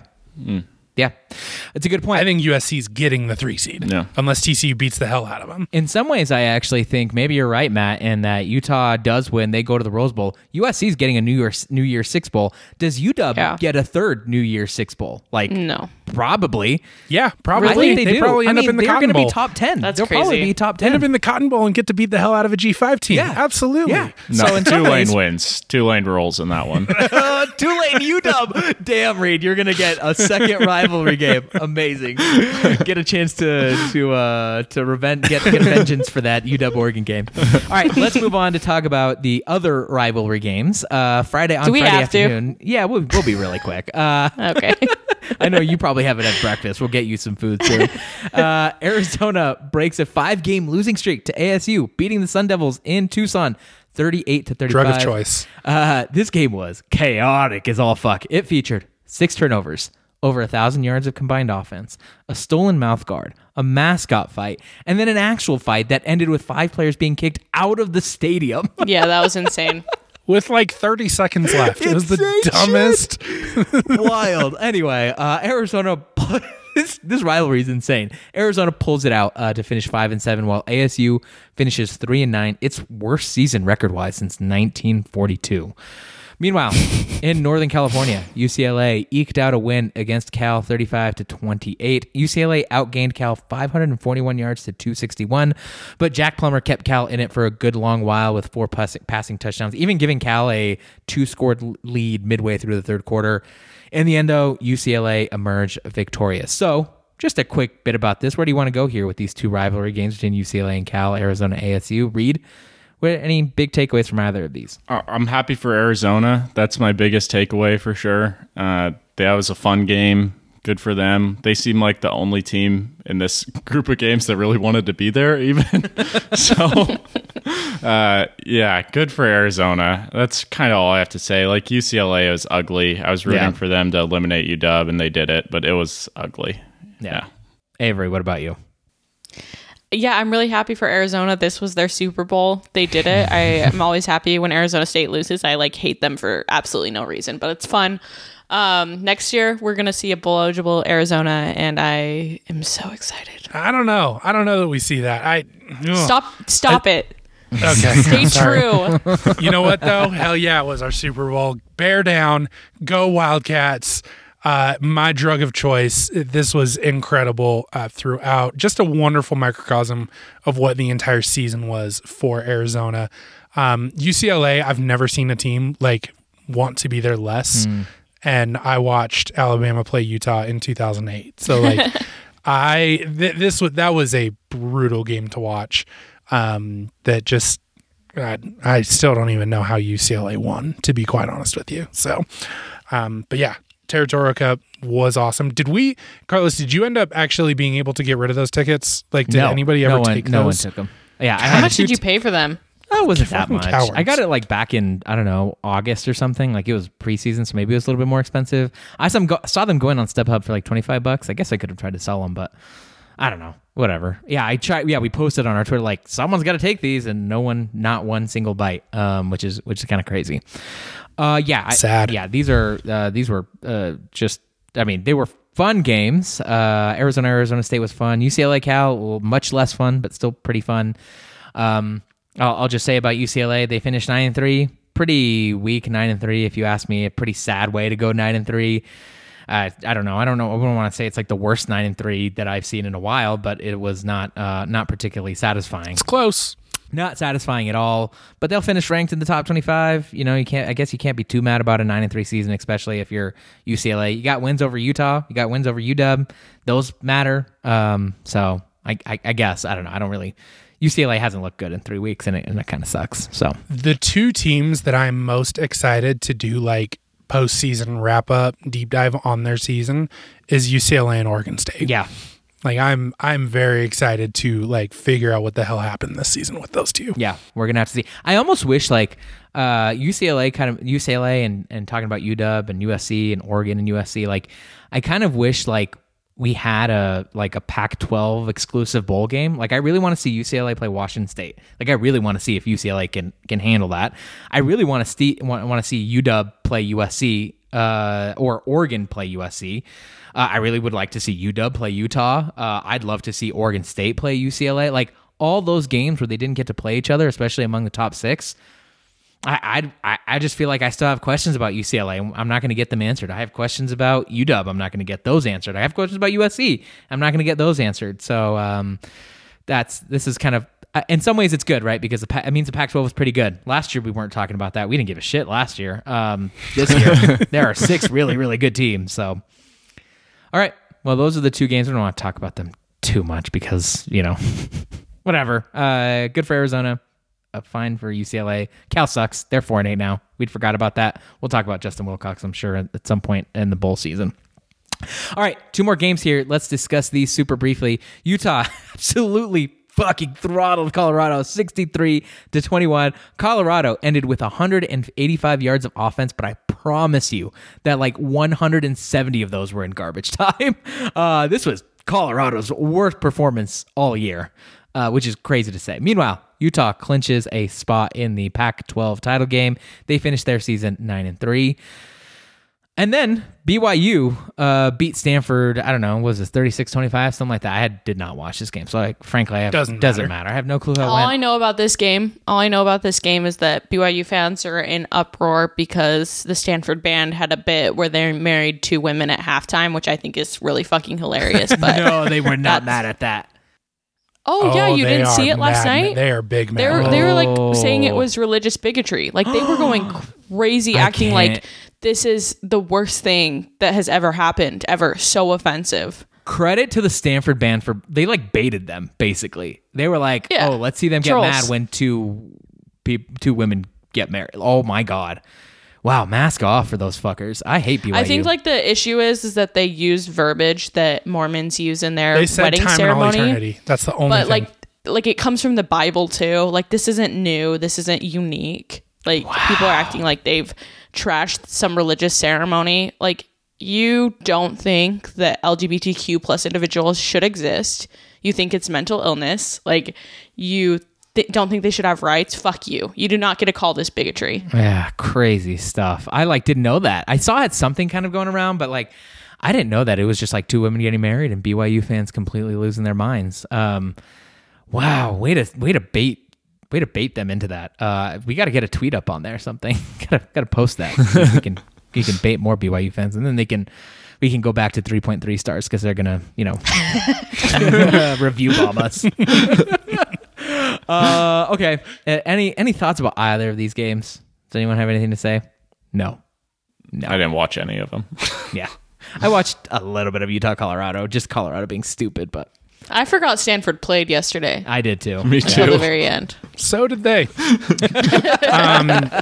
Stanford looked awful. I genuinely thought that like Stanford should be able to beat this BYU team, and it was never close. So that was a pretty listless performance by Stanford. I was pretty disappointed in that. I don't know how at the end of the season I honestly feel worse about Stanford than I do Colorado. No, really. I Colorado is big ass, but I don't know that Stanford's that far, frankly. It's crazy stuff. All right. Well, those are our recaps. How about some MVPs? Ray, let's start with you. I'll go with the obvious one. Caleb Williams put the punctuation on his Heisman, I think. I'll go there. Yeah, I'll say Caleb Williams too. I've got some honorable mentions, but I don't think anyone else deserves it other than Caleb Williams. yeah. Y'all are insane. Whoever held the gun to Jonathan Smith's head and made him run the damn ball. Yeah. Yeah. The Oregon State Whoever legislature that was, you're a stepping in. hero. Please show yourself. We have a reward for you. I do think I was gonna also consider Jonathan Smith as a honorable mention for exclusively running the ball in that stretch. Damian Martinez, 6.9 yards per carry, very nice. Jam Griffin, 9.4 yards per carry off 8 attempts. Deshaun Fenwick at 6.6 yards per carry. Like they were getting whatever they Unreal. wanted. Yeah, crazy stuff. Any other honorable mentions? Jaquin Jackson went wild for Utah. Colorado had their 5th string quarterback playing, and he had like over 100 yards. Yeah, the reclamation project that is the Colorado quarterback room. I really appreciate the charity that's being done there. Really letting guys live out their dreams. Oregon special teams coordinator, definitely least valuable player, I would say. Oh yeah. Big L. be. Could be. That sucks. Michael Wiley for Arizona. He went completely off. Oh, yeah. Totally Nuclear. off Yeah. on Arizona State. Fuck them up. 12 carries. Okay. 12 carries, 214 yards, 3 touchdowns. Seems pretty good. Yeah, if it weren't for Caleb Williams having like an insane game, he'd probably win it going away. Michael Penix Jr., again, 25 for 43 throwing, 485 yards through the air, 3 touchdowns. And then, obviously that trickles down to Roma Dunze, and Jalen McMillan had fucking ridiculous games against Washington State. So throw them in there as honorable mentions.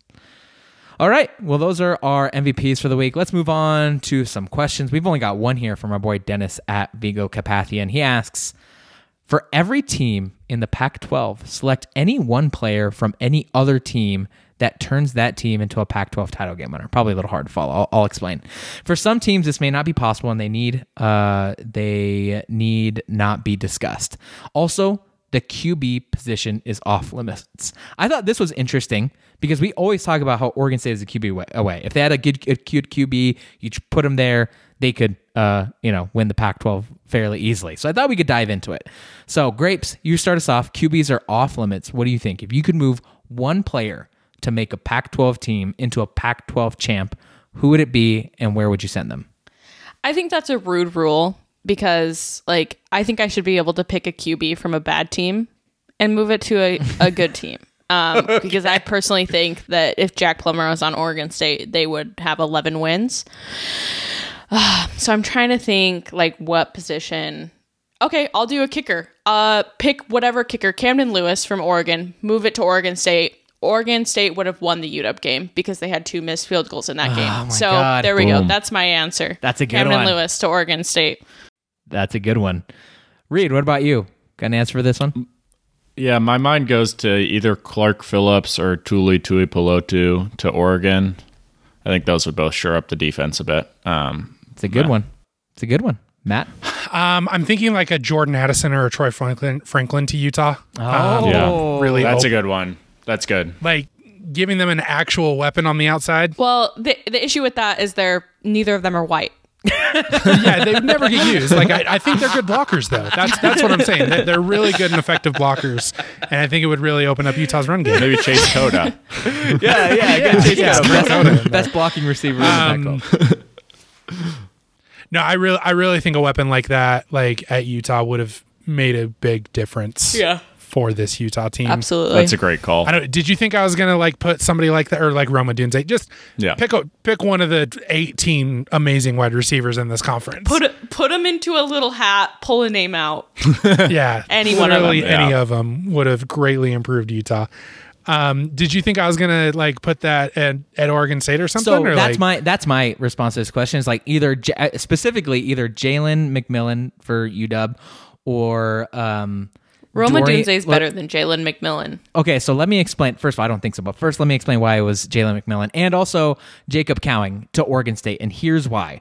Because if they just had one like receiver who was really good in space that they just threw like 4 or 5 yard passes to and he could create 10, 15 yards, that by itself might dramatically improve Oregon State's offense, because you're not asking Ben Gulbranson to do anything except throw a short one over the middle or throw a screen and let Jalen McMillan or let Jacob Cowing work. Bold of you to assume he can throw a 5-yard pass successfully. I mean, I'll believe it when I see it. Oregon State did do not your have any acrobatic receivers. shit to catch that and then run after the catch. Yeah. Surely Yeah. this is reasonable. They could do that too, with Jacob Cowing and Yeah, they probably Jalen could. McMillan. So, like Tet McMillan would not work at Oregon State. Tet McMillan would. He's like a downfield threat, big guy. Yeah. Like that would not work at Oregon State. But like a guy who's going to get a ton of yards after the catch that you could just like throw 3-4 yards and he's going to make like 10, 15 yard plays out of it, totally would work at Oregon State. So that is my pick. Any others that you thought of? I'll throw in like, I don't know, who really needs a pat? Like if Tuli Tuipulotu went to Washington, right? Like that, an elite like pass rush, that would have greatly improved UW's. I mean, UW already has like a pretty That's decent probably pass true. rush, but like it would elevate it. Like just the one guy who's able to wreak some havoc. Yeah, I just don't know that Tuli's actually a game wrecker. You know, like What are you talking I don't know about? that we have that in the conference this year. He's good. Like he Okay, is good. okay. I don't know that he's actually taken over games in that sense. And not Kayvon Thibodeau in level. a scheme where all they're doing is playing against the pass, like it's not like I don't know. So I think that the Clark Phillips to Oregon is interesting. That pass defense has been a problem. I don't know how good that front seven has actually been at controlling the run though. So I don't know that would have made that big of a difference at Oregon. Yeah. Yeah, I don't know. It's really hard when you take off quarterback. Yeah. I Yeah, just it say really Caleb is. Williams everywhere. Yeah. Caleb Williams, just throw him literally anywhere. But I mean, even that thing though, like Caleb Williams is definitely that good. Yeah. But anywhere from like the 2nd to the 8th quarterback in those top 4 teams, like switch, like Yeah. Bo Nix on Utah doesn't make Utah that much better. DTR on like UW. Well, Penix might be a little bit of an exception. Penix is good. Yeah, he is might be good. better I than the don't- rest of them. I don't know. Bo Nix though, like when he's healthy, I don't know. Whatever. Yeah, you're probably right. Depends Yeah. on the offense too. Right. I fully believe that you could take like 10 of the 12 Pac-12 quarterbacks and put them on Oregon State, and Oregon State would be in the conference championship Yeah. game. Like I feel strongly about that. I think Dennis. Yeah. I think Dennis knows that would be the case, and that's why I said no quarterbacks, which I think is kind of an interesting Yeah. question. Makes it more interesting. Yeah. Yeah. One last one, maybe Clark Phillips to UCLA probably would have done some stuff. Like just his talent alone in that secondary might have gotten them an extra win or two. Okay, As we said before, the Pac-12 title game is set. We're running a little long, so we'll just talk about this briefly and talk Who about cares? People love extra content. Screw the haters. Reed does have to leave, but that's all right. We'll get him in for this one, and we'll get his final pick before he has to go. As we said before, Pac-12 title game is set. USC will play Utah in Las Vegas. Utah obviously playing for what will likely be a Rose Bowl matchup with a Rose Bowl rematch with Ohio State, while USC has its sights set on the Pac-12's first college football playoff appearance since 2016.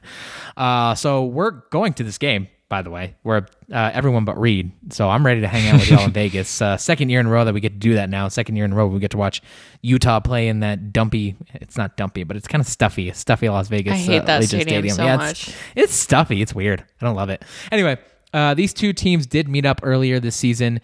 Utah did beat USC back on October 15th in Salt Lake City in 43-42, and a thriller, one of the best games of the year. Obviously, some things have changed since then, but Matt, let's start with our conversation on this game with you. Do you like Utah's chances to beat USC again? No. Okay. I have done a bunch of research on this today. I tweeted last night that I was like, I would probably set the line at like USC minus 13.5, like a pretty big line. I don't see a way that Utah offensively, with Cam Rising being hurt like he is, with the injuries that they have sustained across the board. Dalton Kincaid is playing a little bit hurt as well. They are on they're literally on their backup quarterback as a starting running back at this point. I don't see how Utah keeps up offensively and is able to score with USC. The defense has definitely improved for Utah. It's not a game. It's not a unit that can dictate anything, and I think we'll really be able to limit USC very much. So, yeah, I think that USC is too healthy. I think that they are definitely running in a way that is not anything that many defenses in the country can contend with, and so I don't see a way that Utah wins this game. But every single Beta Rank has this as a pick'em. SP Plus has this as a pick'em. Every single metric that I look at has this game as a pick'em, and I can't make sense of it. Reed, what about you? You like Utah's chances of beating USC? It's really strange, this Utah team. I feel good about them against bad teams. They've consistently taken care of those, and I have a feeling maybe that's why they're so high in some of these metrics. But their performance against the best teams, against Oregon or USC, have been a little more up and down. Obviously, that Florida game, the UCLA game, they've lost those games against better teams, except for this USC game. The recipe will be a lot of Dalton Kincaid, I have a feeling, if they do pull it off. The line is, I'm seeing a lot of -2s, -2.5s. He's injured. Is he out? He's not expected. Well, I think he'll play, but he's not expected to be 100%. Yeah, he's been injured for a while, right? A couple weeks. Yeah. From what I hear, it sounded like it was probably a concussion is why he left the Colorado game. Yikes. So it's not a guarantee that he's going to play. Yeah. Okay. Yeah, never mind. And without him, I just don't see a path. I just don't see a path for Utah in this one. Yeah, I didn't see that because he was productive against Oregon, obviously. Yeah. So, well, if Kincaid's out, I think you can pretty much close the book on this one. But I don't know. I could be wrong. I hope I'm wrong. Yeah, I am. Well, let's go to Avery first. Avery, do you like Utah's chances to beat USC again? No, I don't. I think a big proponent of why they won the original matchup is that game was at home. Dalton Kincaid had an unreal game, unprecedented, insane. Cam Rising was unbelievable. Cam Rising had an amazing game, but we know when they're not at home, they don't play the same way. Obviously, it's a neutral site game. There'll be a lot of Utah fans there, and that will have an impact, but it's just not the same. There's something in Rice-Eccles that makes Utah play better. It's just how it is. And that game was close. That game could have gone either way down to the wire. Dalton Kincaid might not be playing. Brant Keithy never came back. This is Cam Rising's still injured. There's no reason Utah should win this game. It would have to be an implosion on USC's end, in my opinion. But knowing the Pac-12, being a fan of this conference and watching this conference do stupid shit every single year, I expect it. Yeah. I have no reason to, but I feel like I expect it to happen. Yeah. I think I'm with y'all. I think Utah has some serious problems. Cam Rising looks worse than he did when he played against USC. A lot of that I think has to do with his own injuries. Dalton Kincaid's not 100%. He wasn't even 100% coming into this game, right? Like he was hurt at some point after the USC game. Tavion Thomas now has left the team. His impact has been frankly negligible, and maybe one of the contributing factors to how disappointing this Utah season has been, considering all the expectations that they had placed upon them. And meanwhile, it feels like USC's gotten better offensively. Their defense, whatever. But like Utah's offense, I'm not sure has enough playmakers to do much about it. That Utah USC game still kind of is like clear in my head, and I just can't shake the feeling. And I said this a couple weeks ago, and I think y'all are right to like dunk on me for it, but I just can't shake the feeling that the better team lost in that one. Like USC controlled much of that game. Utah did need a brutal, poorly timed roughing the passer penalty against Cam Rising. They obviously went for two because I don't know that they trusted their offense to be able to keep up blow for blow with USC in overtime. And I don't know. I feel really not good about Utah's chances in this one. I think it's I don't know. When this matchup came out, I was with Matt. I was like, this feels like a 10-point spread for USC. It's pretty low right now. I think to Reed's point, like I think the reason the analytics have them so far is Utah, not just this year, but really since like 2019, have beaten the shit consistently out of bad teams. And like that's good. You should do that. And it really does make you look better when you're just throttling the teams that you absolutely should. But I think that's what's happening here a little bit with Utah is they throttled some really bad teams in these stretches. In this most recent stretch against Arizona and Colorado and Stanford, like they're just kind of doing what they should do and discarding them. USC on the other hand, like not just this year, but I think historically USC is the kind of team that like they have enough talent where they can kind of turn it on. They can just sleepwalk through a Cal game, and it's really hard to get them up to like beat the shit out of a really bad team just because they're so good. But they'll go and they'll like fuck around with Cal, and they'll fuck around with Arizona, they'll fuck around with even Colorado for a quarter. Like they're just kind of do that. I don't know that those things, and so it gets reflected in the analytics. I'm not sure I ever hold it against them. Just because that's how USC historically has been. Even when they were like in the Pete Carroll years, like they weren't like regularly beating the shit out of every good team on their schedule. It was like, oh, they kind of struggled a little bit. They sleptwalked, but they knew they were going to win, and they did. And that's sort of a sign of making sure that the team gets through it. So I don't know. I don't like Utah's chances at all much in this one, but we'll see. Any other thoughts about this Utah USC game? You excited for this one? No. I really wish it was another matchup. I wanted to see healthy Oregon or UW play USC so badly. I wish it was that way more. I think it's way more fun to watch a matchup that we haven't seen before. I don't like rematches. And we were really close to getting UW or Oregon, teams that haven't played USC. So I think it's super unfortunate that we didn't get that.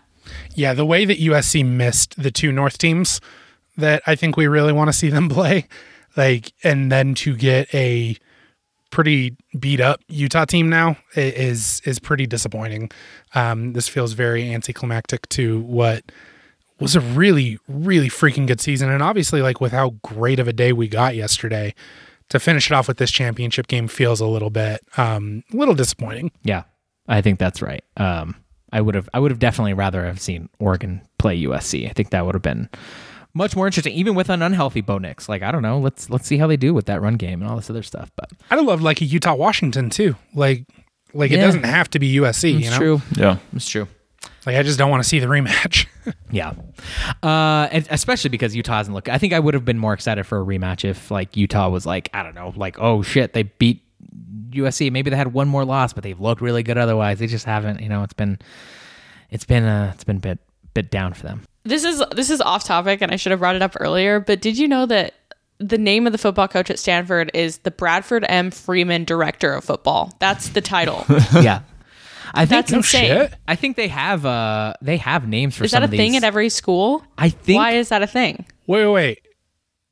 So that means, how people like buy a building? Yeah. And they put their name on the building. Buy a So coach. somebody bought a The title? person. Yeah. No, somebody bought a person. Yeah. This feels problematic. This feels probably not great. But this is true, I think, for UCLA and Mick Cronin also. I think Mick Cronin is like the... I've never heard that before. That's crazy. It's pretty common. It made me laugh. Yeah, Mick Cronin is the Michael Price family UCLA men's head basketball coach. Okay, but he's not the director of basketball. Yeah, I mean, so... being called the director of football feels so weird. Our buddy Tony is saying that Stanford has that for nearly all of their coaches, including their offensive coordinator. So what? This I think it is common. Like, you know, is that it's a way to bring in money. I'm academic privilege type shit that I just am not familiar with. Look, if you got enough money, you can name whatever the fuck you want. Frankly, buddy Tony's saying Mike Bloomgren is Stanford's Andrew Luck's director of offense. That's interesting. I didn't know Andrew Luck had bought. Interesting. He's got enough money, I guess. Doesn't take that much money. All right. Anyway, good pull there. I appreciate you doing that. All right, let's take a truck stop to talk some Pac-12 news.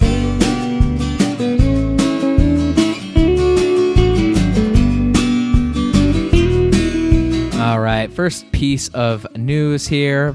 Pac-12 referee Michael Mothershed has retired. Did not bother to look up his resume or how long he's been there or anything to give him an obituary. But this man holds a special place in our hearts. So, Matt, what parting words would you like to send to Michael Mothershed as he rides off into the sunset? Just thank God for Michael Mothershed. I'm terrified to see what's going to happen in this conference as we have messes that can no longer be untangled. We can no longer have our man really step out there and control the controllables. I fear things will become uncontrollable. We truly will be ungovernable moving forward. A very parting words for our friend Michael Mothershed. Thank you for your service, Michael. Everything you've done has been amazing. I feel like now I have to learn the names of other refs in the Pac-12 to make up for this loss, and I think I'm not prepared to do that. I think they'll make themselves very visible to you. Did you have to learn Michael Mothershed's name? No, you did not. Yeah, very. I will miss him dearly. I know that Pac-12 refs can be insane, but man, did he make every game way more chaotic than it ever had to be. So good luck to him. In less firm news, but certainly news, Colorado has offered Deion Sanders the position of head coach. We're still waiting on Primetime's decision. Deion is currently the head coach at Jackson State, making headlines for bringing in high-level talent. Matt, you had many thoughts on this potential hire on Twitter, so what are you thinking? I did, and it's funny because I've kind of tamed them a little bit because I think that Richard Johnson talked about how he was like something to keep an eye on in coaching Twitter. Like, if somebody says that something's been offered, that's so easily refutable. Like, don't pay that any attention. So I kind of just cared a lot less about this story because of that. But with that being said, like, this just makes no sense to me from either party. It makes no sense why Deion would take this job. It's a really, really difficult job, and it is not a job that is like a lifer position for him by any means. I don't think that it's a job that can be turned around in 2 years, and I don't think he has any interest in being in that type of a position for 2 years. I think that he would be way better served taking like a good G5 job, like a Fresno, Boise, hell, Colorado State, I think would be a quicker turnaround to success and be able to stepstone up to a higher level job that I think is what he's trying to actually build for himself and trying to do. So it doesn't make sense to me from that perspective. And the fact that it doesn't make sense for him is why it doesn't make sense for Colorado to me. Like, yes, it would be a fine hire. It'd be cool. All of that sort of stuff. I don't think it sets them up for success moving forward either. I think you're just trying to do some sort of like some pop where you're competing for the Pac-12 championship, and then you're just reducing yourself right back down to 10 lost seasons. I don't think it makes very much sense versus going for like a Mendenhall or a Herman or something like that. Anyone else have thoughts about Deion Sanders possibly being the coach at Colorado? It would be really cool, but beyond that, like, I agree with everything Matt said. I think it could kickstart a rebuild with some talent infusion, but I don't know, maybe those players all transfer out if Deion leaves in 2 years, so maybe that's not worth it. Yeah, I I think it's for Colorado makes all the sense in the world. Why not your moribund program that's kind of nothing right now? Yeah, get a big name, get some talent in there. If he gets enough talent, we saw what Jed Fish did, overhauling the entire roster for Arizona in one offseason. So don't see why Deion Sanders couldn't do that with his name. All right, well that's it for Pac-12 news. Let's move on to talk about some game picks.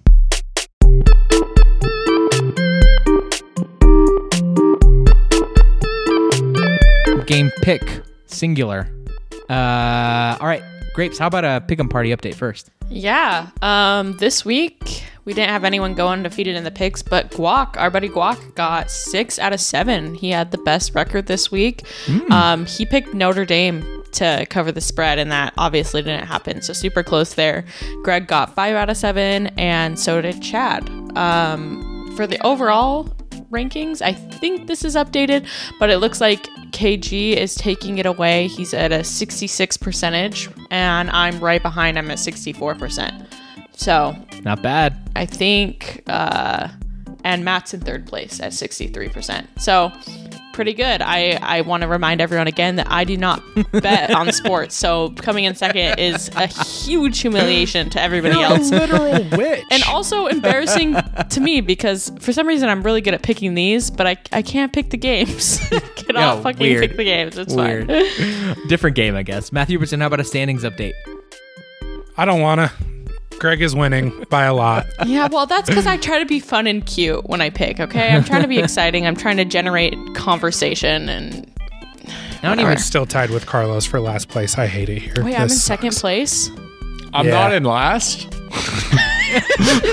Oh, sorry, Reed. Yeah, we forgot about that. Reed probably has the best percentage, right?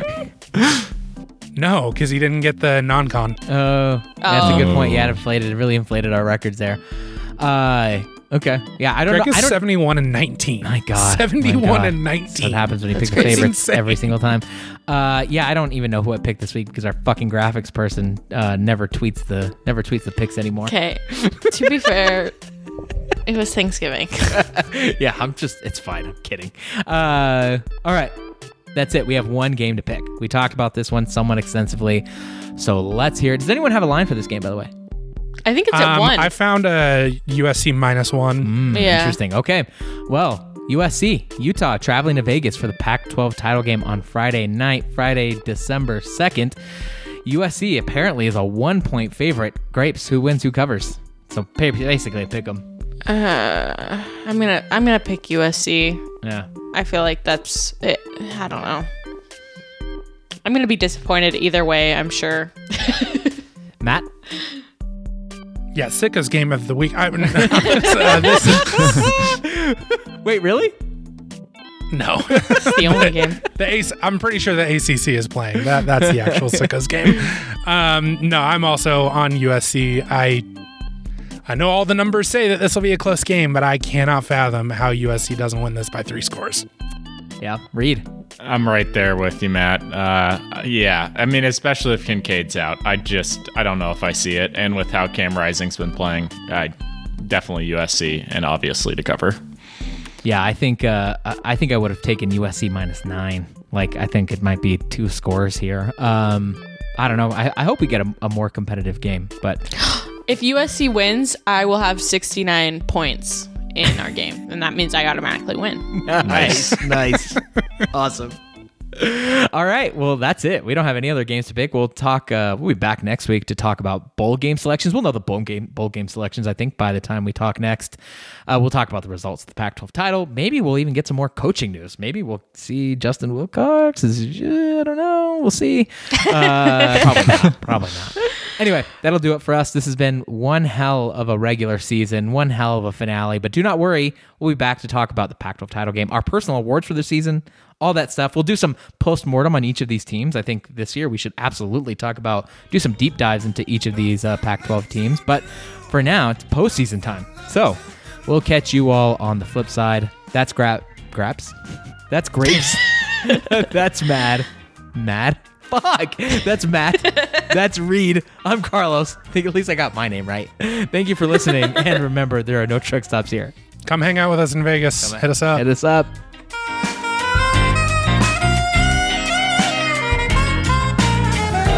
Rumors is still and thick with smoke. So thick it makes you choke. The crowd vibes in, the coffee's kicking, and my patience are wearing thin. Said I'm lonelier than a single sax on a quiet city street. Things aren't